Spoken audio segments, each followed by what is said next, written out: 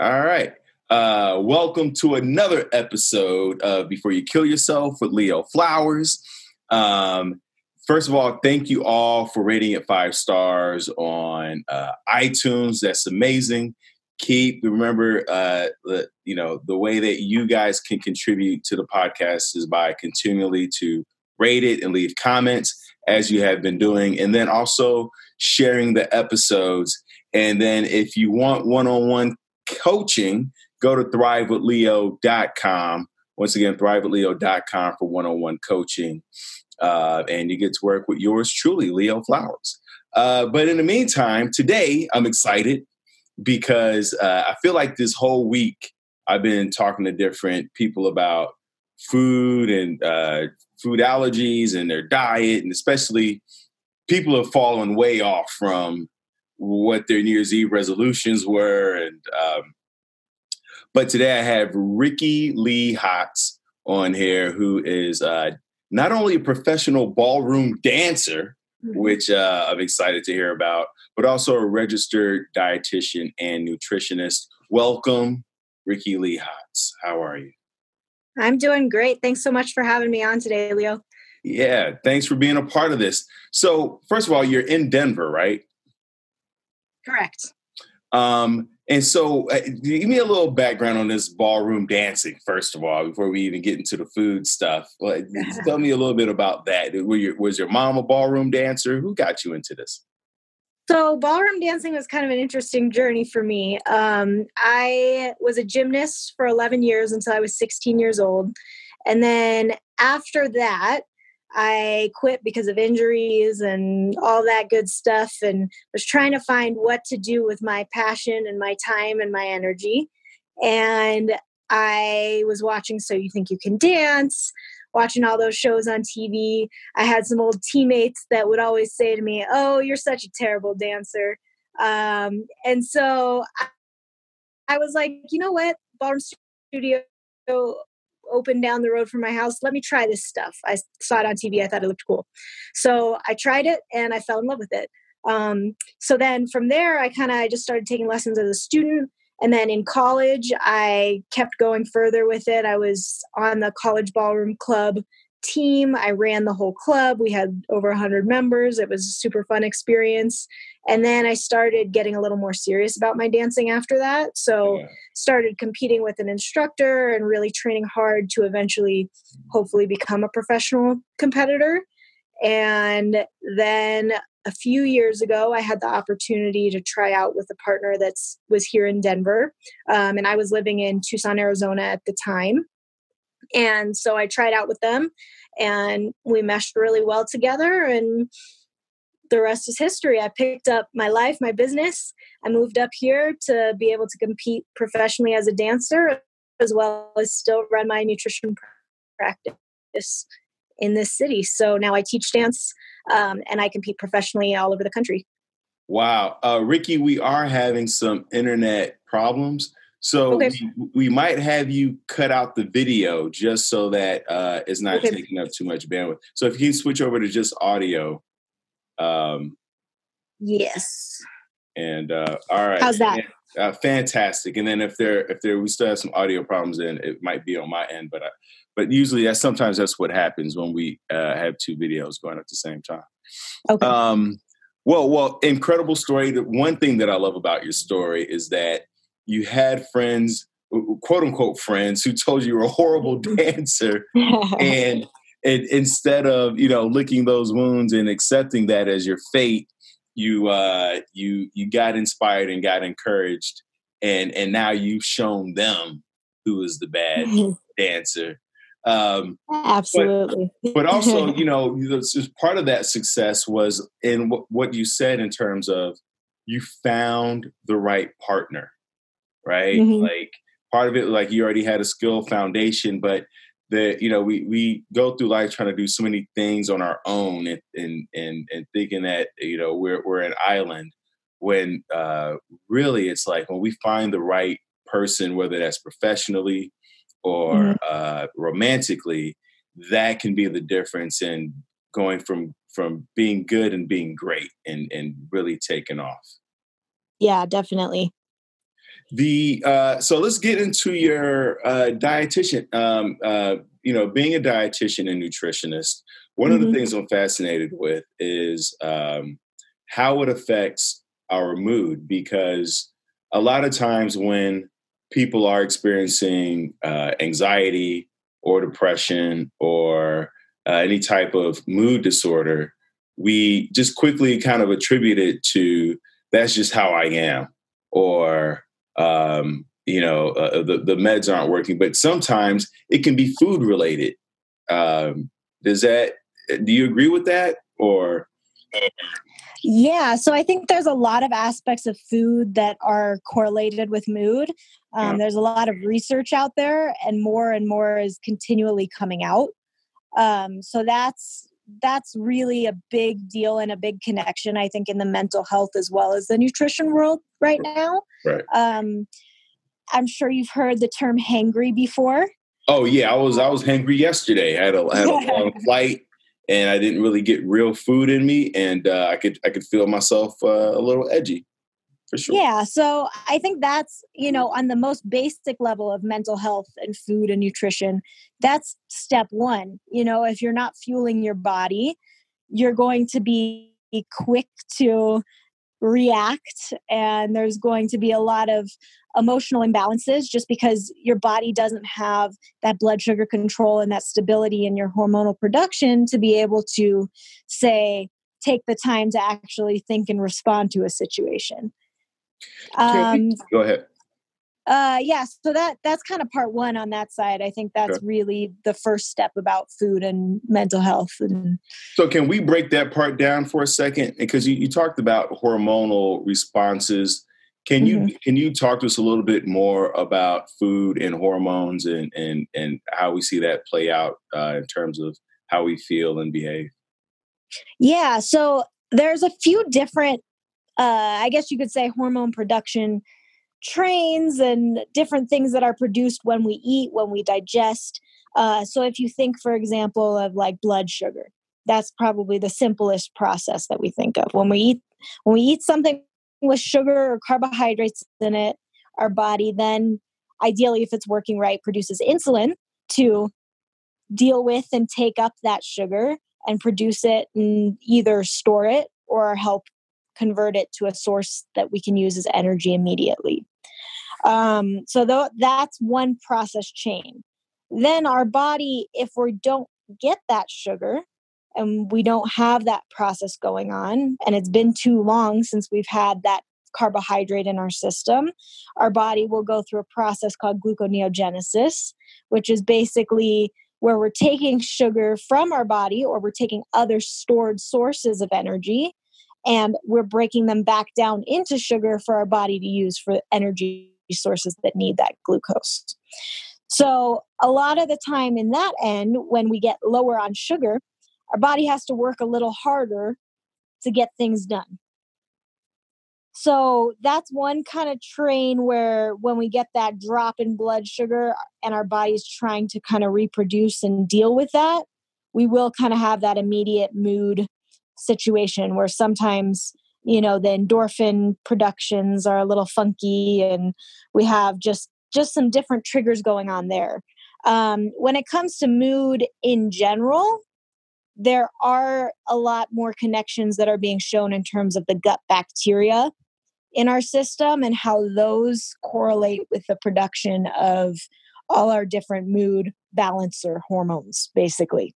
So depending on how balanced our gut is, then we can utilize that to control, okay, if our gut is working the way it needs to, it's going to help produce those different hormones that are going to control mood, anxiety, depression, happiness, things like that. Whereas if our gut is off in general, sometimes no matter how good we're eating, if our gut bacteria is not quite right, those mood, endorphins, etc., are not producing the way we need them to. It completely makes sense, because when I have a stomach ache or just whatever it is, my mood completely changes.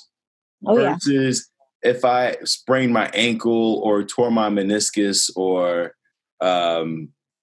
pains in different other parts of my body, it doesn't affect the way I think and feel as much as when there is discomfort or imbalance in my gut. So that completely makes sense that if there's an imbalance in the gut, it throws off our mood and, even to the point where it affects our sleep. You mentioned sugar. Sugar gets such a bad rap. It's like, keep your sugars low, don't eat sugar. Everybody's on a keto and a paleo. Can you talk to us about what people are thinking about sugar and how they should think about sugar? Like what's the healthy balance there in terms of sugar in our diet?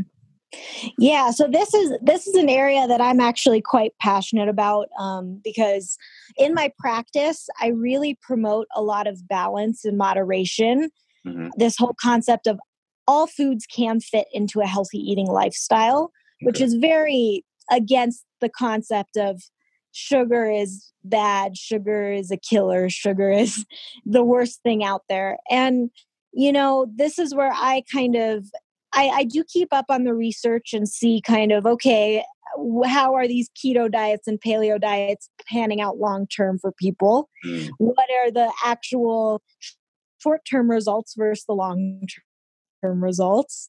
And those are things I keep an eye on, because if they can prove me wrong, I will definitely change my mind with some good research. But basically at this point, from what I've seen, is a couple things with sugar. I would say when sugar is processed and done in a refined form, so basically a lot of our sweets and some of our baked goods and our white breads and things like that, those should be taken in more moderation. Mm-hmm. So why that is that sugar is going to immediately hit our system.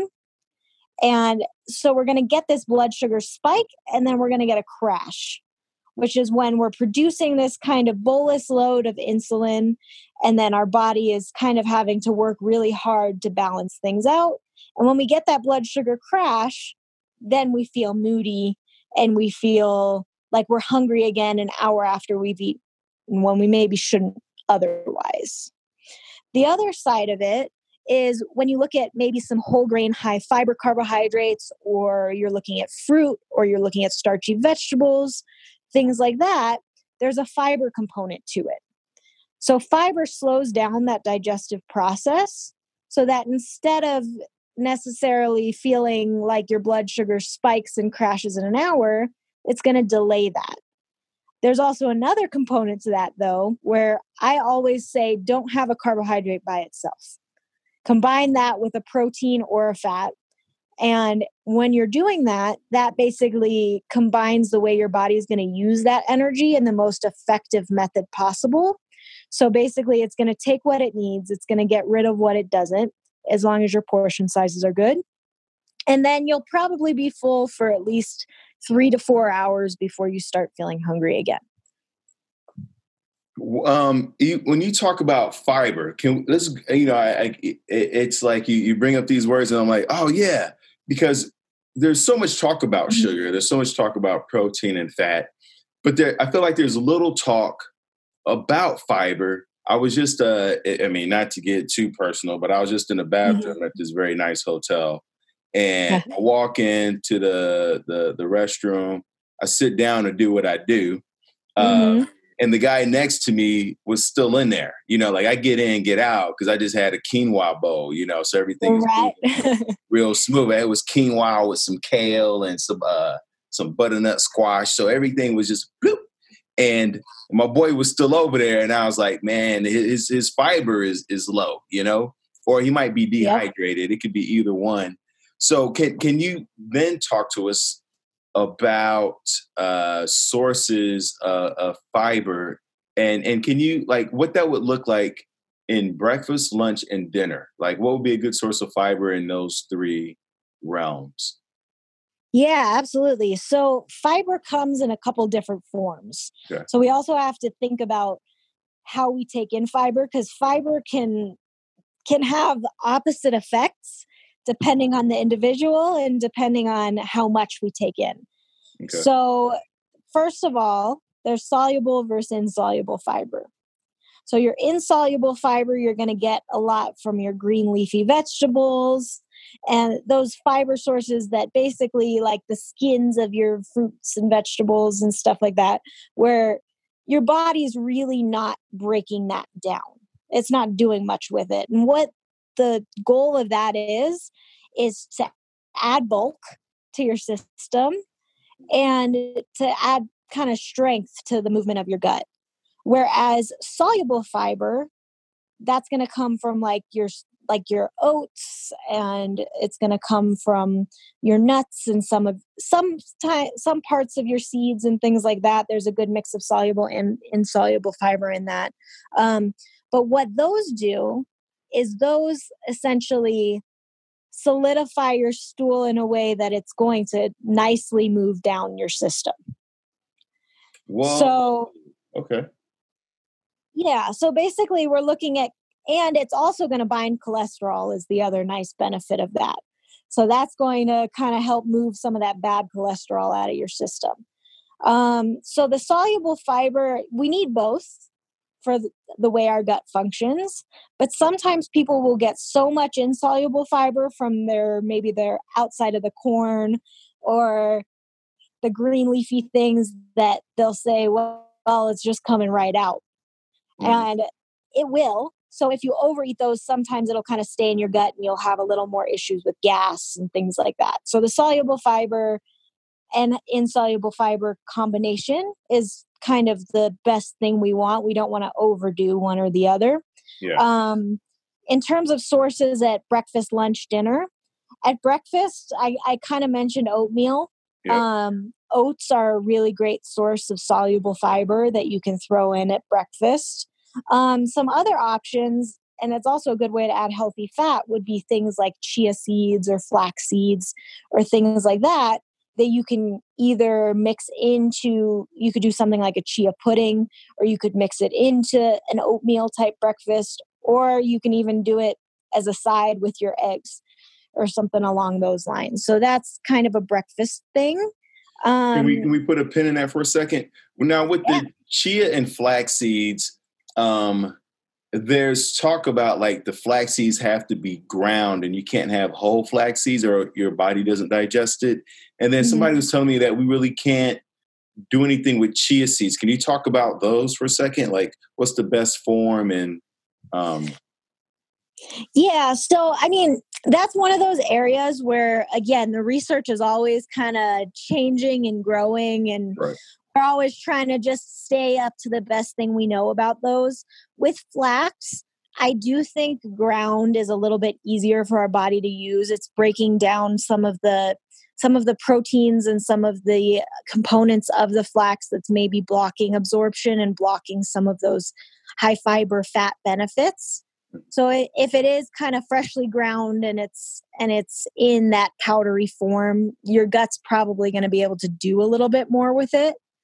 In terms of chia seeds, I haven't seen much research negating their benefit on my end.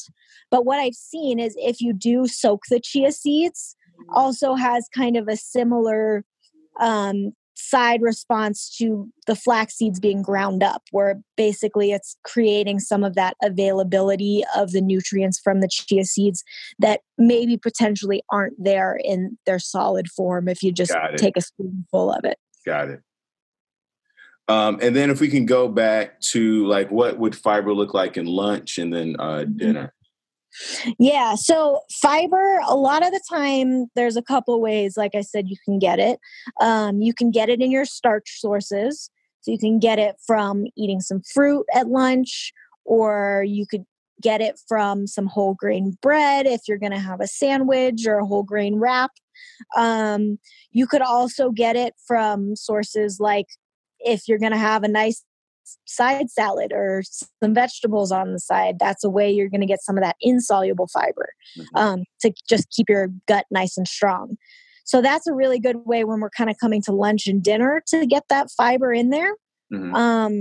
Sometimes people, like, especially if you have medical conditions that affect the gut, fiber can almost have a negative side effect because your body is just struggling to process it. So you'll see people with like Crohn's disease, for example, that'll come to me and they're like, I'm eating this high fiber food and I know that's healthy for me, but it makes me feel so sick. And in those situations, that if you have an inflamed gut, a lot of the time high fiber might actually hurt you because your gut just can't tolerate it at that time. And that's when I actually say we have to go against the natural healthy concepts. And for our grains, we're going to do a little less whole grain and a little lower fiber grain and just combine it with some nice soft protein sources and things along those lines. Now, when you say soft protein sources, what are you referring to? So when I'm talking about that, I'm talking about, like well-cooked chicken and turkey and things like that are, not overcooked, obviously, but making sure that when they are well-cooked, that they're not tough.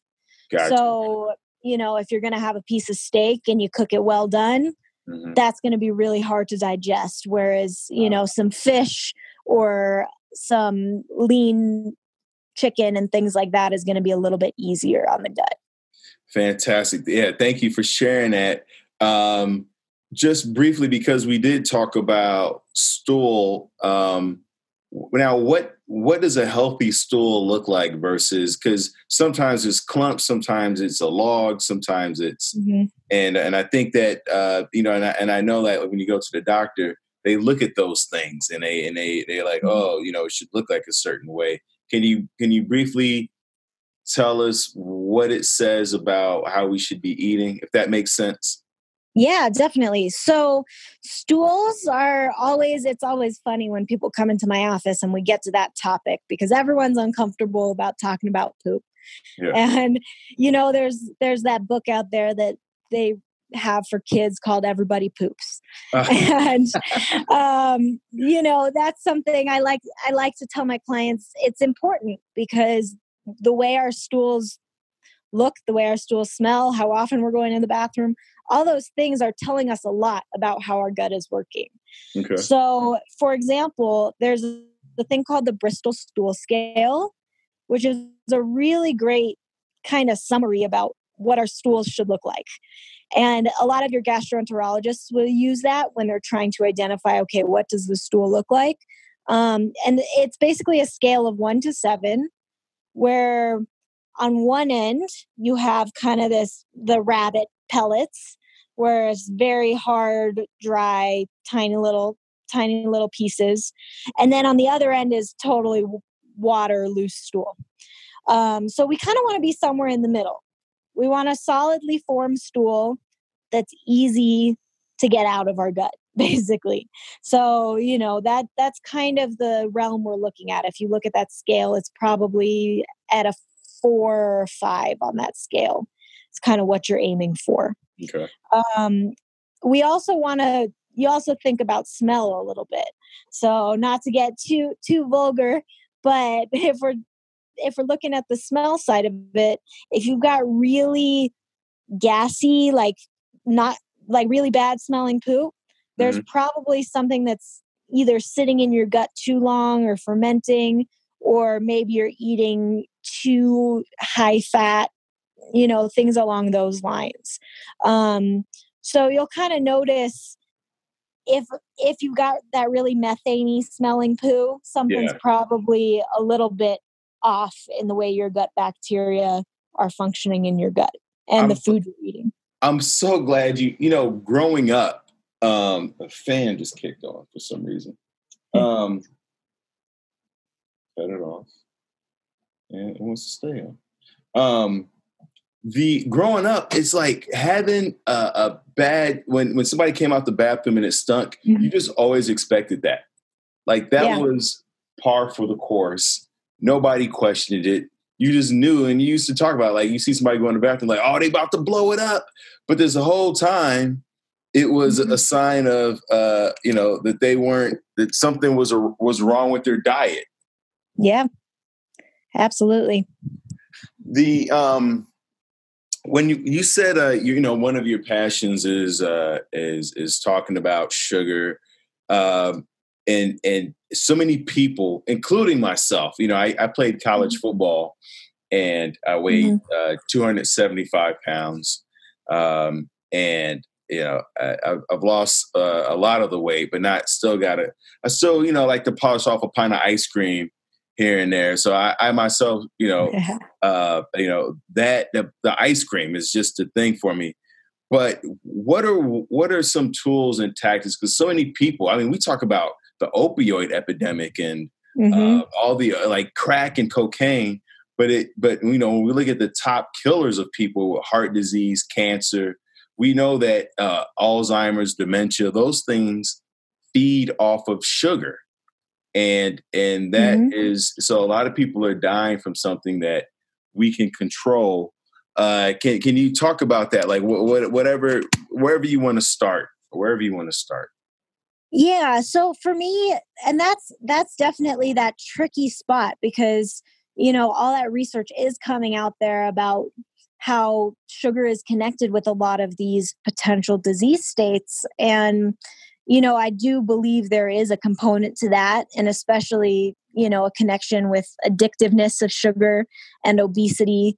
But I also kind of keep partially in the back of my mind that we've also had phases where cholesterol and food caused all those problems. And now that's not necessarily the case. So do I think sugar should be eliminated 100%? I don't think it necessarily has to, but I think the big issue is the amount of sugar that we're consuming. And so really moderation and balance is where my first thoughts go. Okay. So for example, I do a lot of work with eating disorder clients. All right. On both the anorexia, bulimia side, but as well as the binge eating side. And so a lot of the time people, they're trying to restrict their food or they're trying to restrict their carbs. And then they go back in the evening and they binge eat. So, and that you don't necessarily have to have binge eating disorder to binge eat. But a lot of the time, we're trying to be so perfect on how we're eating, and then our body will crave something. And for example, if we're cutting out carbs and now we're not getting that immediate source of energy that our body needs. And so our body, when it gets to the evening, is saying, well, you didn't give me carbs. I need something quick and easy right now. So I'm going to get the simple sugars. And that's what I'm going to crave. So go ahead.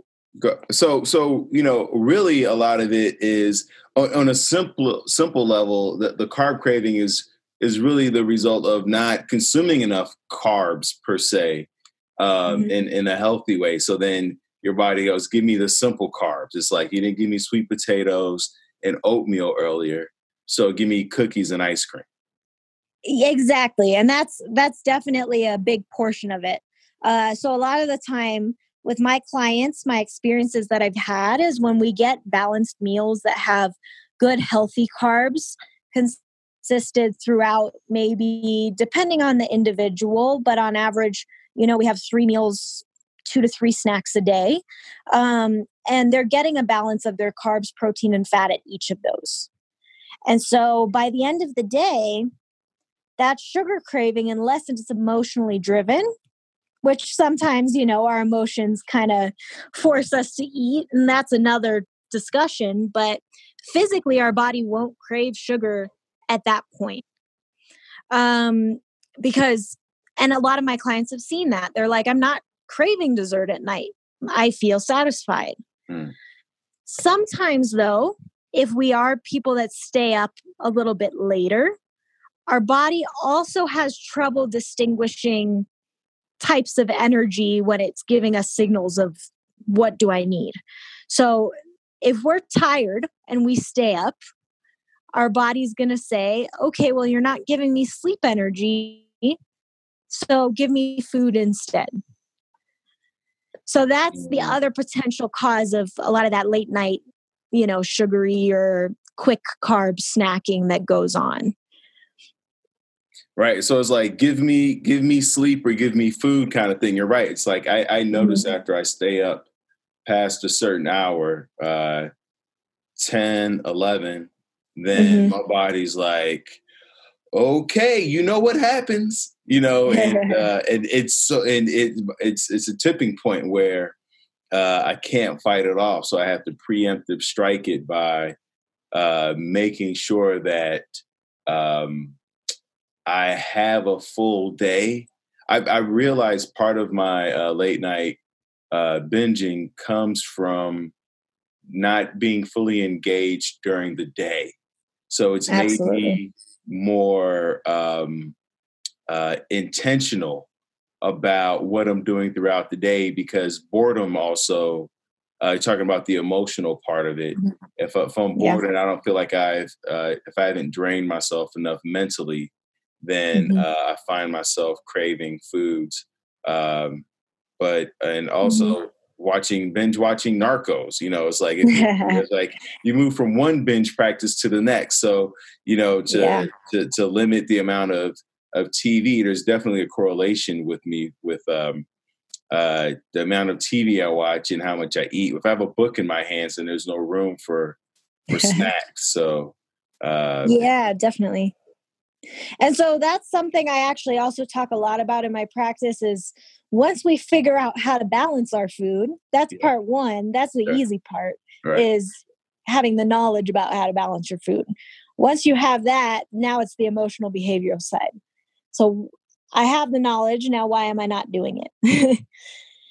And so a lot of that, one of the methods I use is talking about mindful eating. So at least one of the meals a day, I like to say if you can incorporate it in all of them, great.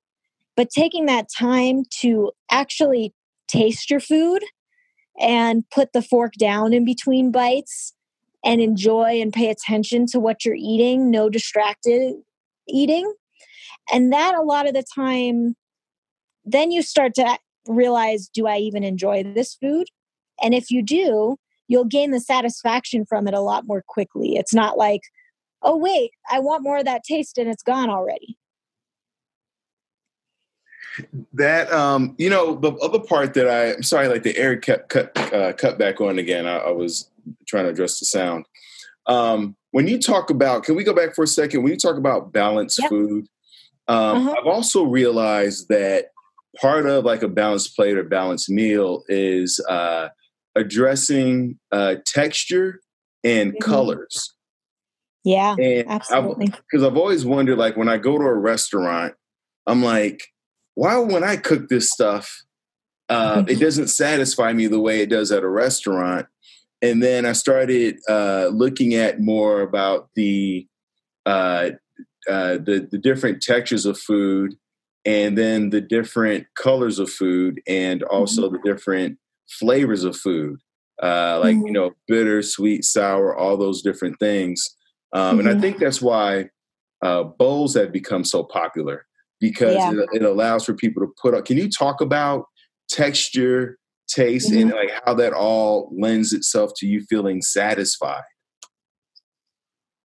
Yeah, so that, and there are, when it comes to texture and things like that, definitely differences from person to person, because different people, have their different textural satisfactions.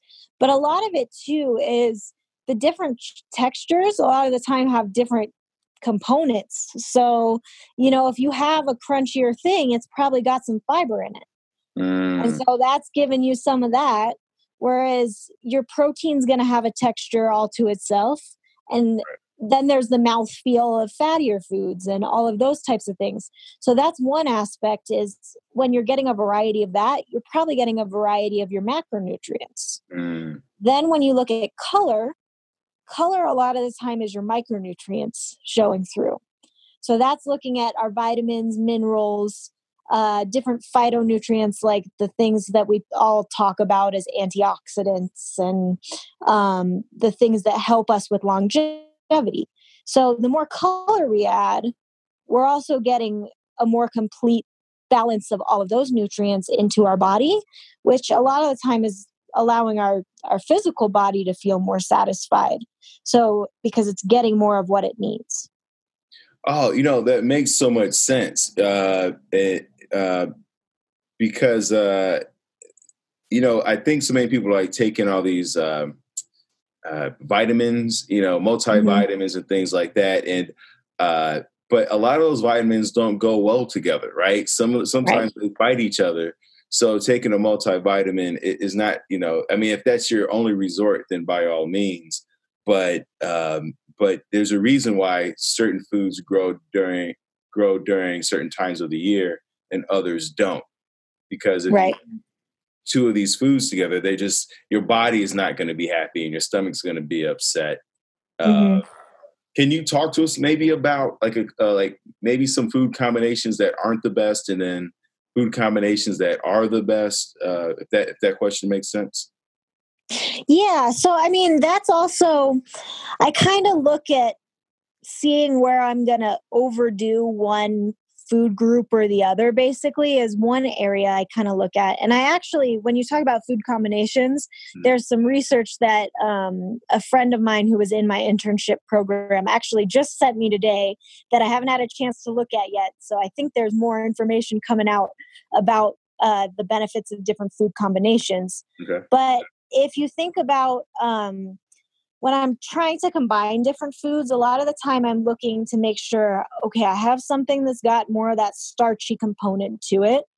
I have something that's got more of that protein component to it. And I have something that has more of that fat component to it. So I'm kind of looking to see, like, for example, you probably notice if you have chicken, rice, and vegetables, you do okay. Your body's pretty good to go unless you have some form of sensitivity lying into something that you're eating. Right. Whereas, because that's got a nice balance, as long as your chicken's not totally deep fried and soaked in fat, and then you're putting a ton of dressing on your salad on top of it and, frying your potatoes with it, then you won't feel as good because it's too high in fat. Mm-hmm.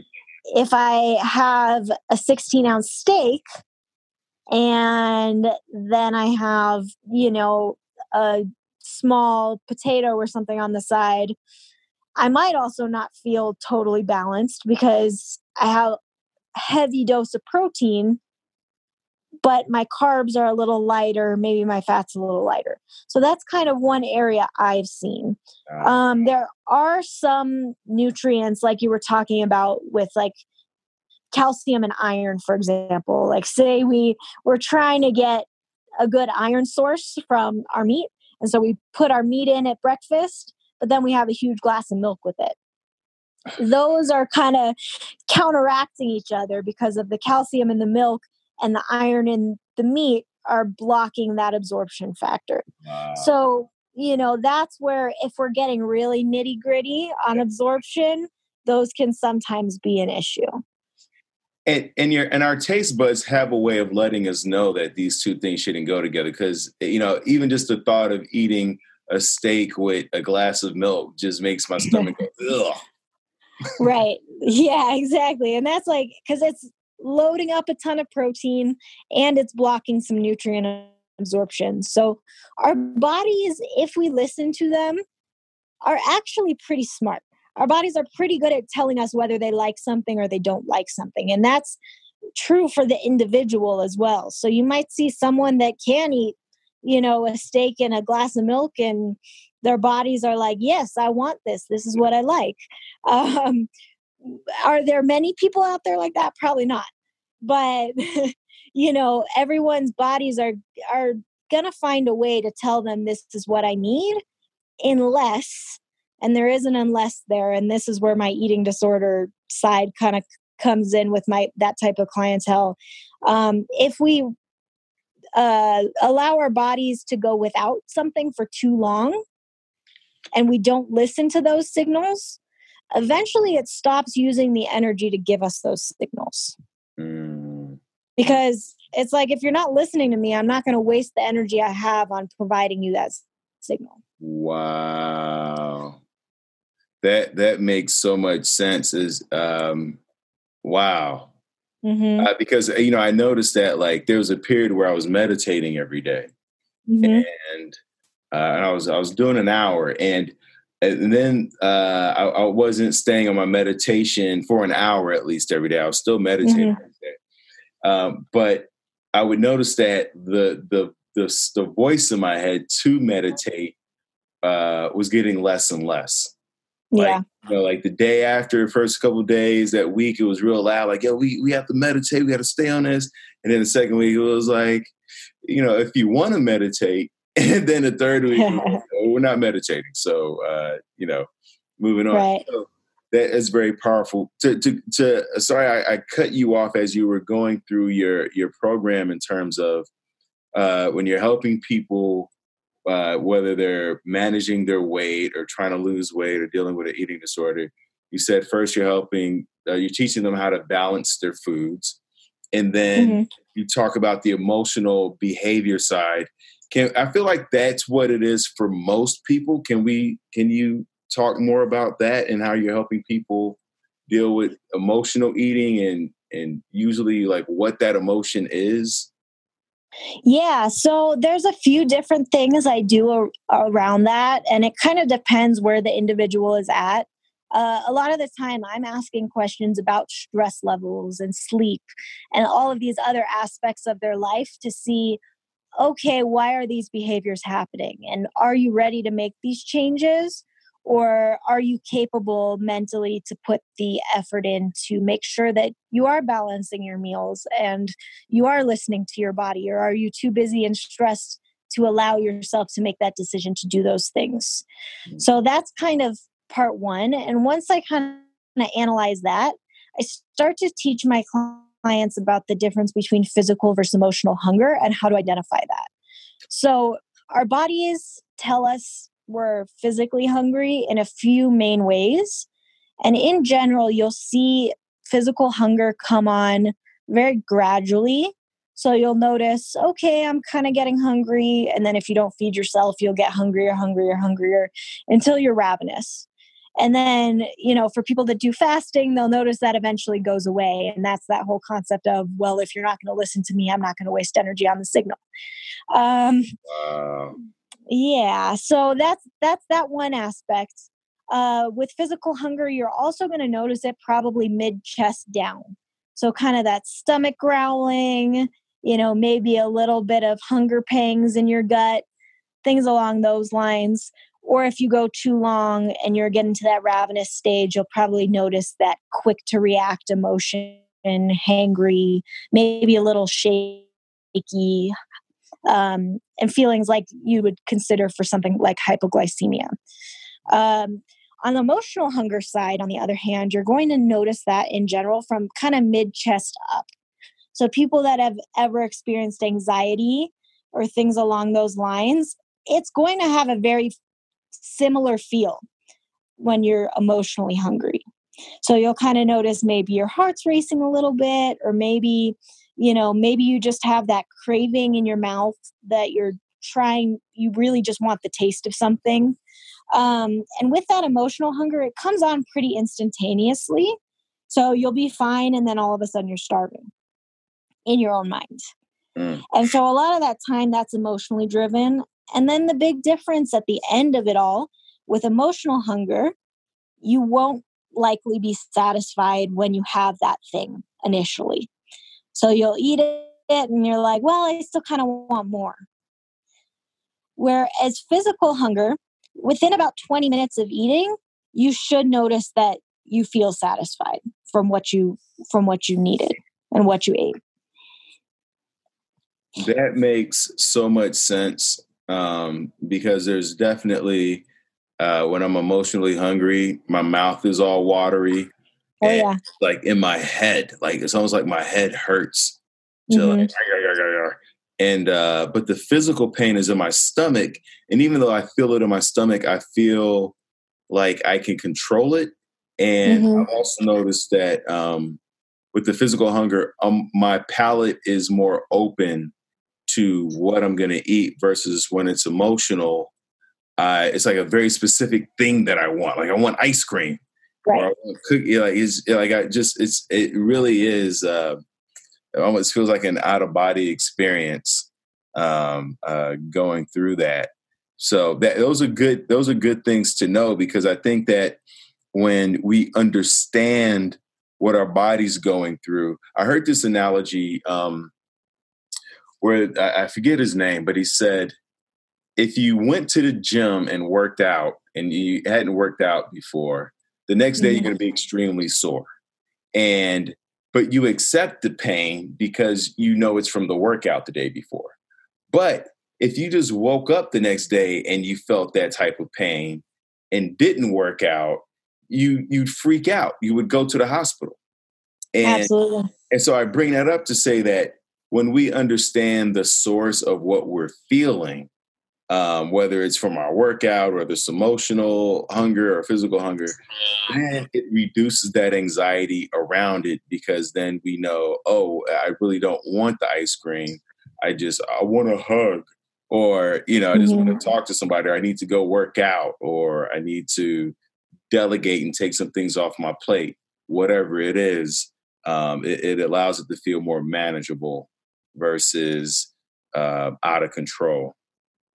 Yeah, absolutely. And I think that whole out of control thing is the side of it that we want to be able to manage, because a lot of the time, if you have the control, 90% of the time, you're going to make a better decision.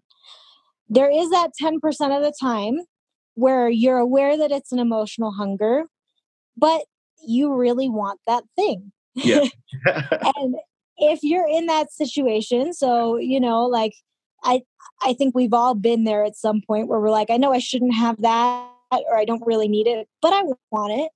Mm-hmm. And that's the side where I say, if that's going to happen occasionally, what you should do is you should make a decision to make sure it fits in your balanced eating plan that you've worked on, for whether that's with a dietitian or what you've kind of found for yourself, that it's not a cheat, but you make it fit, and you go and you have that thing, and you make the decision to say, I'm going to have that thing, and I'm going to be okay with that because I made the conscious decision to do that.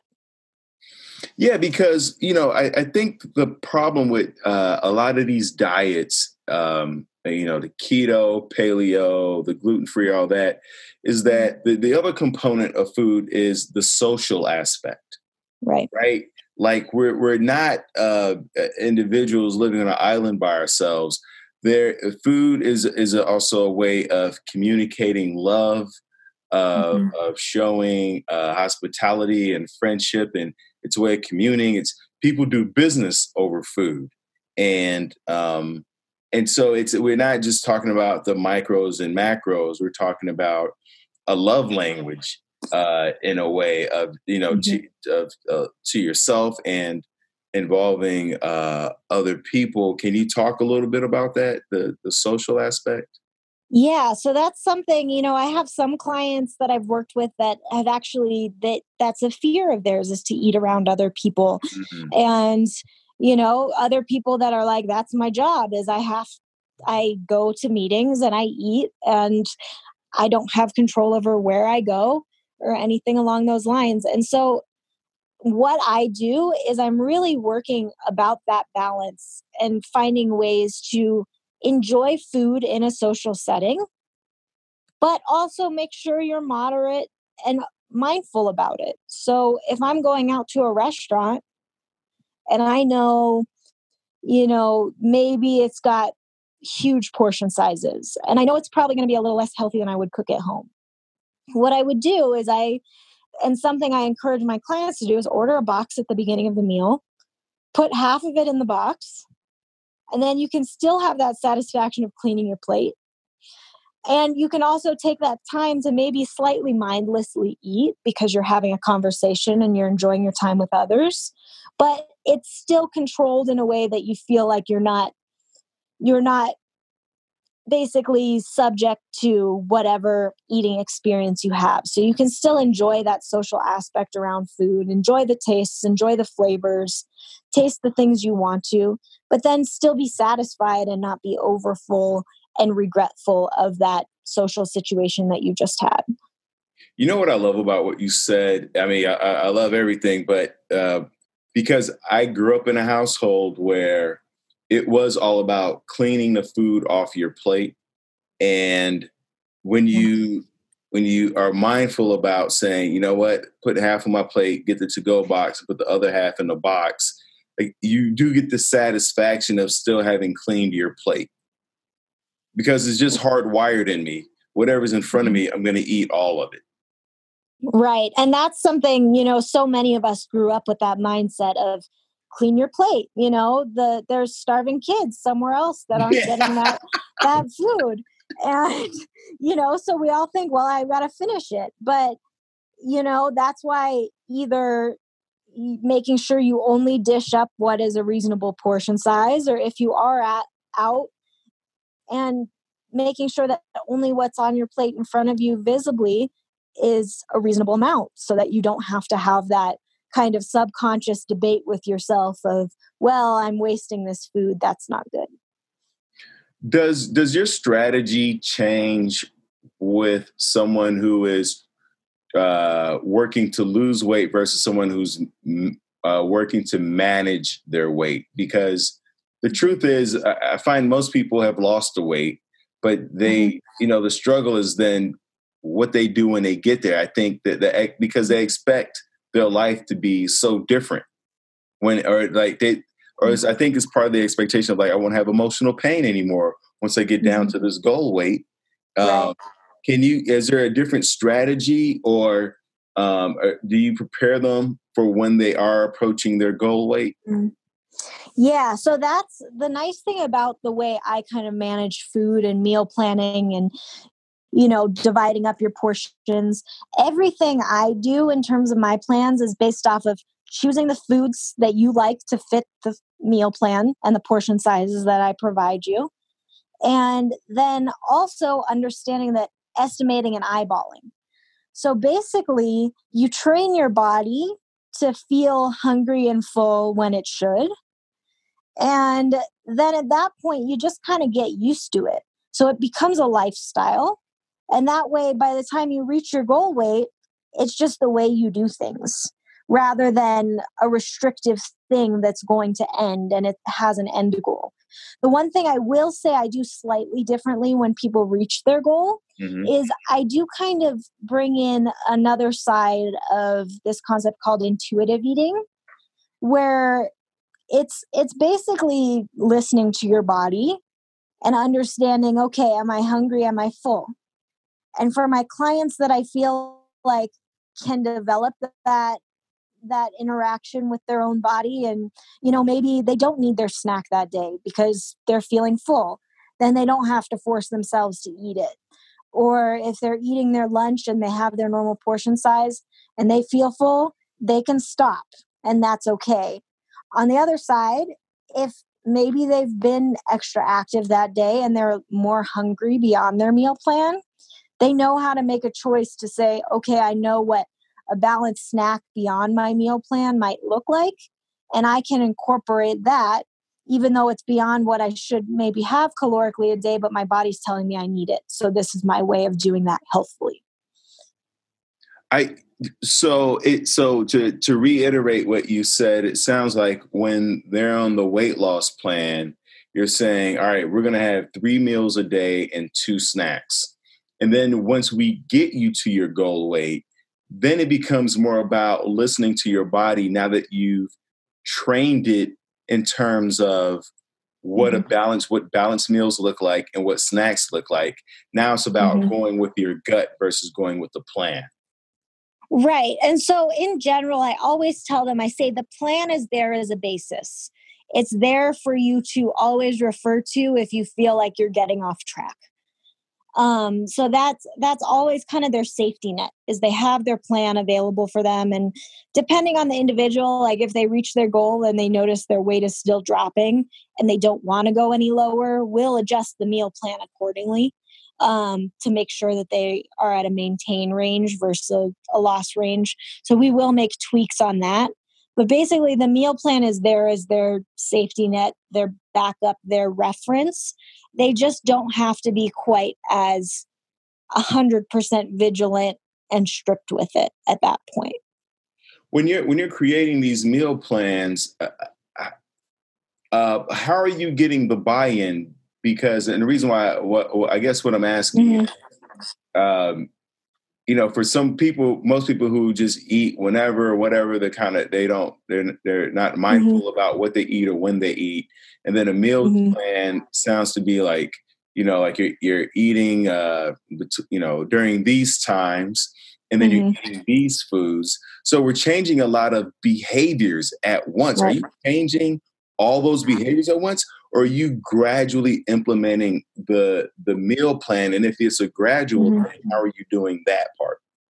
So that definitely depends on the client and depends on where they're already at with their eating. So I have some clients that are pretty close to doing the right things, but maybe their, carb, protein, fat balance is off. Yeah. And I'll adjust that for them. And that's a relatively easy change for them. But then I have people that say maybe they're only eating 2 meals a day. And now I'm telling them to have 3 meals and 2 to 3 snacks a day. And that's a big change. Like you said, now you're learning how to portion your foods and you have to eat multiple times more a day. And in that situation, I say, okay, our first goal is maybe we're going to focus on making sure these 2 meals a day that you're eating are well balanced. And maybe we're trying to add 1 snack in. Then we kind of work our way up to the full meal plan. So we kind of will take maybe we'll do small attainable goals. So basically, okay, first I want you just to look at the meal plan and figure out, does this make sense? What questions do I have? How would I make this fit my day?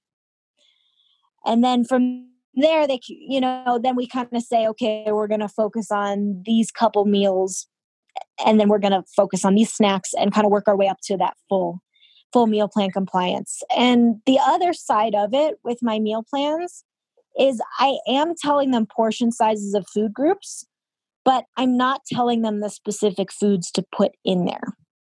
So that's where I teach them, what they can count as a carb and what a serving size is going to look like. But I'm not telling them they have to eat oatmeal with peanut butter and chia seeds or something like that for breakfast. I'm not telling them what they have to choose. If they're unsure, I'll give them ideas, but I never tell them the exact meals and snacks they should have, because that's not attainable. You have a busy day when you can't prep your own food, and there goes your meal plan. There goes your diet, if you want to call it that. And then you feel guilty, and then it just kind of spirals out. Well, I'm going to skip it the next day because I already failed. And so I try and really make it so that they can take anything they choose to eat and make it fit their meal plan. Right, because you're being aware that it's not everything is practical, and you want to teach them how to think for themselves versus some dogmatic plan that they have to follow, and then when it's not available, they fall completely off the rails. Exactly. What can you give us two good snack examples? Mm-hmm. So snacks, definitely depending on allergies. So, I have kind of in my mind my go-to snacks for the average person, and then my go-to backup options for people with nut allergies or dairy allergies or things like that. So for people that can kind of eat anything, making your own trail mix is such a great snack option. So I don't like the store-bought ones because they are loaded with added sugar that isn't necessary. But if you can buy just some plain dried fruit mixes and some plain nut mixes, mix it together yourself, and a handful of that, that's a good balanced snack. So that's a quick, easy option for a lot of people. You can also do fruit with peanut butter or any other sort of nut butter. That's also a great option. Some other options that I know some of my clients really like is also doing some whole grain crackers with cheese. And at that point, about 10 small crackers with, a cheese stick size worth of cheese is going to be a balanced snack. So snacks don't have to be big. And a lot of the time, when we think snack, we think junk food. Right. And so, having that understanding that our snacks can be balanced, and they can be either quick options like that handful of trail mix, or they can be elaborate and we can make a piece of avocado toast and do something like that. So, there's a lot of different options there. You know what I like about that? It makes me realize, because sometimes I would have a protein shake as a snack. Mm-hmm. It doesn't work because there aren't textures to a Mm-hmm. protein shake, and there's not a lot of taste. It's just not a lot of anything except the protein in there. And Mm-hmm. so, after I drink it, the only way the protein shake works for me is if I take 30 minutes to drink it. Yeah. Uh-huh. I have to span it out over 30 minutes, and then I feel satisfied. But a lot of times though, I end up just chugging the thing in like a couple minutes, and Mm-hmm. then I'm hungry all over again. So there is Mm-hmm. something to taking your time when you're eating something or even drinking something. Yeah, and sometimes, and something like a protein shake for people like for me, I love the taste of food. So when I have the opportunity to eat, I'm going to eat something that I want to eat and I enjoy the taste of it. I'm not going to have something that's not going to be satisfying to me. For other people, I know there's people that, they're trying to get their calories in. Maybe they're trying to gain weight, build muscle, and they're not hungry enough for all the calories they need. And so that's when something like a protein shake or something along those lines is a great option to help supplement the real food when you can't get it all from your diet and your normal eating.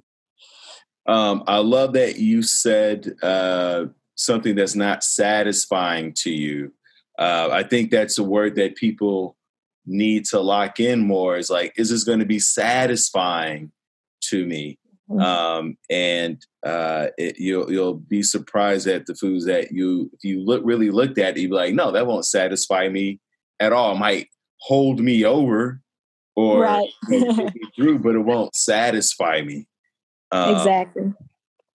Let me ask you this: with the background, as you start off as a gymnast, and then the ballroom dancing, and now you're a dietitian. Also, a lot of times I find that dietitians and especially athletes have had food disorders. Did you struggle with any food disorders? That's a really great question. And I think, for me personally, I definitely had thoughts that made me fit into those realms. So there's what they call disordered eating or disordered eating thoughts. So these processes of like, well, I'm not happy with my body image, or I need to be stronger, more fit, and I don't like how I look, which tends to very closely be related to food. I luckily for myself was able to make that kind of scientific connection in my own brain that said, I don't think starving myself is worth it. And I don't like throwing up. So it's not worth it for me to do those things. I better find a healthier solution to reach the goals that I want to have. So I think the tough part about that is a lot of people don't stop at those negative thoughts the way I did. And they actually go through and it's worth it to them to maybe make those food related choices. And so I definitely, I did have my struggles on the thoughts, even though I didn't make those food choices. But it does help me relate a lot to my clients that have made those food choices, because I can kind of relate to seeing like, hey, when I was at that point, or even as a dancer now, there's those qualities that people want to see in the way your body looks and, the way you carry yourself, your strength, your performance, all of that. And it's a hard thing to live up to. And sometimes when people don't know how to manage that or manage the stressors, they go to just cutting out foods. And something that I work with a lot with the athletes that I work with, just from my own experiences of understanding like, hey, I understand what it's like to look in the mirror and feel like you don't like that person or you don't like what that looks like. But I want you to find something that you do like about that. And let's figure out what we can do in terms of healthful balance of our food so that we can have the energy we need to accomplish the goals that we have in our athletic sport career, whatever it may be.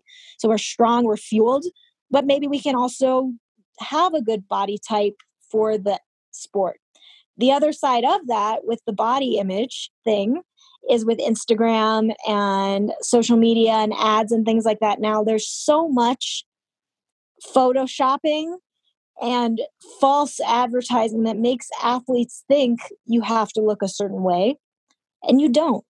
And everyone's body is different. And being able to understand that as long as you're fueling your body appropriately to give it the energy and the strength it needs, your body will do what it has to do.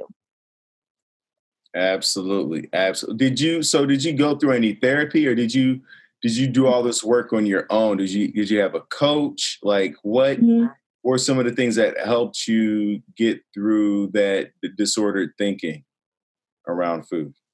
So for me, a lot of it, so I was definitely a nerd, and I still am. And so for me, a lot of it was my own thought processes and really just understanding, like looking at the science, looking at, the benefits and the research and all of that kind of stuff.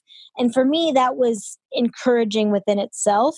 I definitely had a lot of family support too. So I was open with my parents. I was open with my mom about concerns or struggles that I had. And she was able to talk with me through a lot of that. Later on in life and just in general, so as a gymnast, I went to a sports therapist because I was an overthinker. And so I was someone that I was like, well, if I did that, I could break my neck, and I'm scared to do that. So working through the stresses of those desires for perfection and learning how to reach a goal while still being satisfied that not everything is going to be perfect. So, definitely communication. I didn't do too much therapy at that point. But, I had met with an occasional therapy visit or a coach or a mentor or someone that was kind of able to help me find my way through those thoughts. I appreciate you sharing that because, I love that, one, that your family was so supportive and that you were able to share with them and open up to them. I think a lot of times when we do have food disorders or whatever we're struggling with, the family and friends are the last people that we tell. We try to keep it to ourselves. So it's good to hear the story of, by you opening up, sharing, communicating, that you're able to get the help that you needed and not feel ashamed by it, but also going to a therapist. And it really took a team and a village to help you move through that. So thank you for sharing that part. Working with athletes, to wrap up here, do you see a difference in terms of body image with the male and female athletes? So yes and no. Okay. In general, when I'm looking at the male versus the female athletes, usually they both tend to have some degree of a body image thought process. So that's something a lot of people are like, well, men can't have anorexia or men can't have body image issues. And that's a gross understatement, and definitely a comment that people are just misguided. A lot of the times with men specifically, the goals tend to be to want to be bigger or stronger. They're not muscular enough, or they're not, bulky enough. And that tends to be a big thought process when it comes to male athletes. And a lot of male clients I've worked with trying to accomplish athletic goals. When it comes to females, it tends to be more, some of them do want to build muscle and get stronger now that the fitness competition world of females has grown. But a lot of the time they're just trying to get as lean as possible because they need to look good in that leotard, or, they need to wear, if they've got to wear a volleyball outfit or a lacrosse outfit or something like that, they want to look good in what they're wearing. And so for them, a lot of the time it shifts more toward that desire to be thin, where the few times when it comes to athletes where I've seen males have a desire to be thin is in sports like track and a lot of those quick endurance related sports. You'll sometimes see a little bit of that.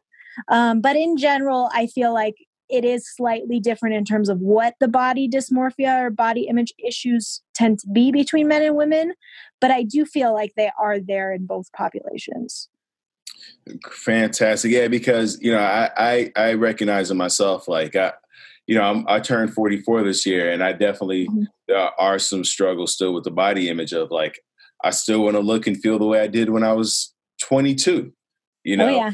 And so having to come to terms with, like you said, the hormonal changes, the aging, the things that my body can do. Like I'm still an athlete in my head. Mm-hmm. Oh, and, yeah. Yeah. I know that feeling. So like I'm eating like I have a game on Saturday, but it's actually, getting older is actually probably like I move better now than I did when I was younger, because I focused more on mobility and pliability and my I forget what the third one is, but just more about range of motion. Like it went from focusing on strength to focusing on movement and functional movement. That's become more important to me as I've gotten older. Do you have a bedtime routine? Oh man. So I wish I had a better bedtime routine. That's one of my own weaknesses. But for me, it is good if you can take that like 30 minutes or an hour to kind of decrease from technology, disconnect, do all those things. For me, I'm practicing till like normally around 11:30 at night.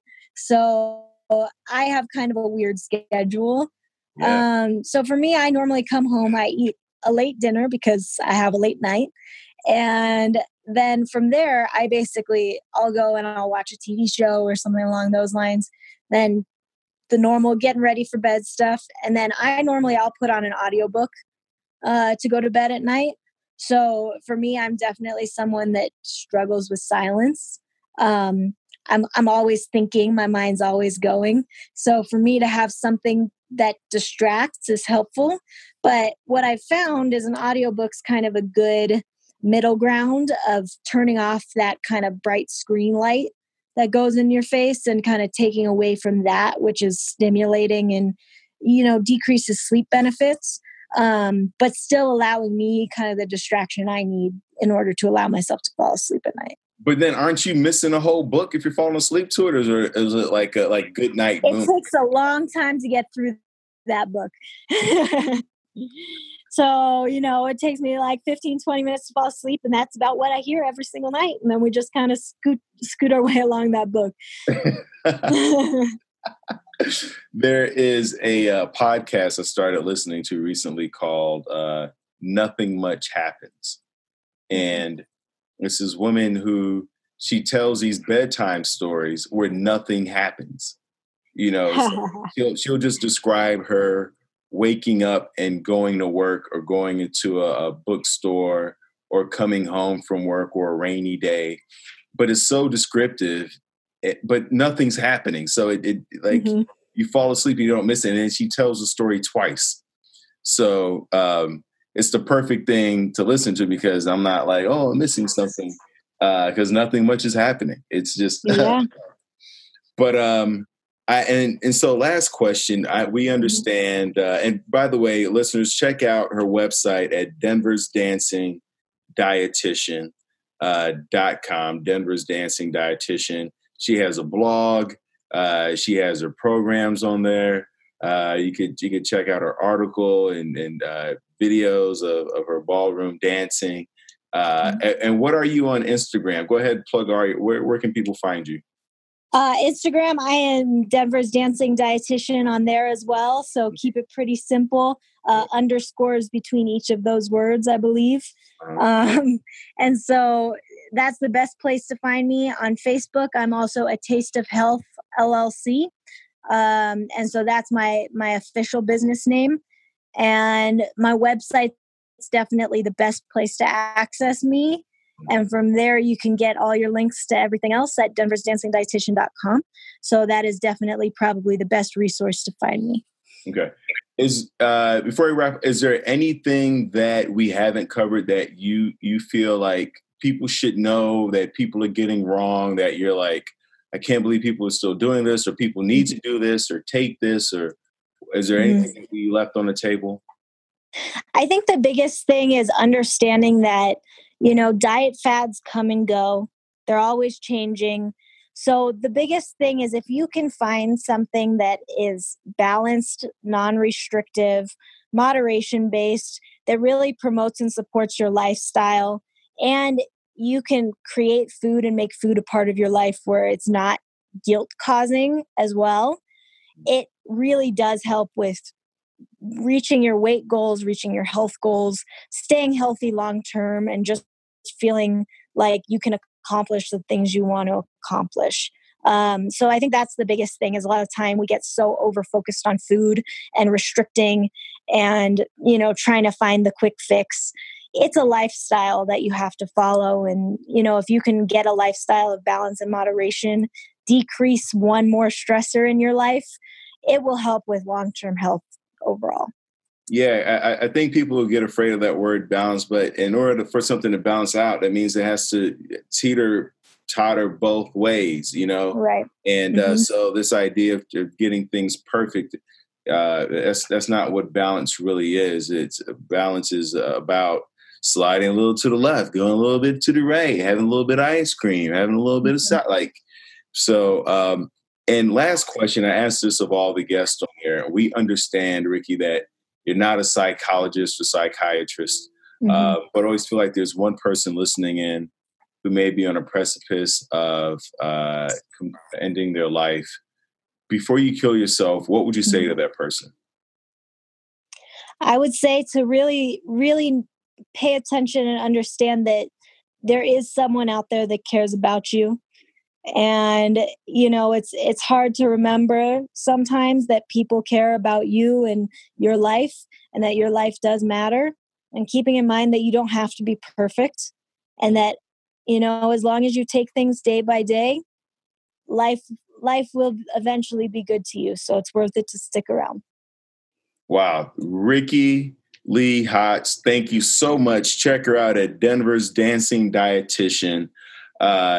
Thank you all for listening in to Before You Kill Yourself. Once again, if you want one-on-one coaching, go to thrivewithleo.com. Check that out. We also are on Instagram at Before You Kill Yourself. And then on Twitter, I don't know if I update the Twitter that much though. But check us out on Instagram. Thank you for sharing the episode. Share this with somebody that you feel like needs to hear this message.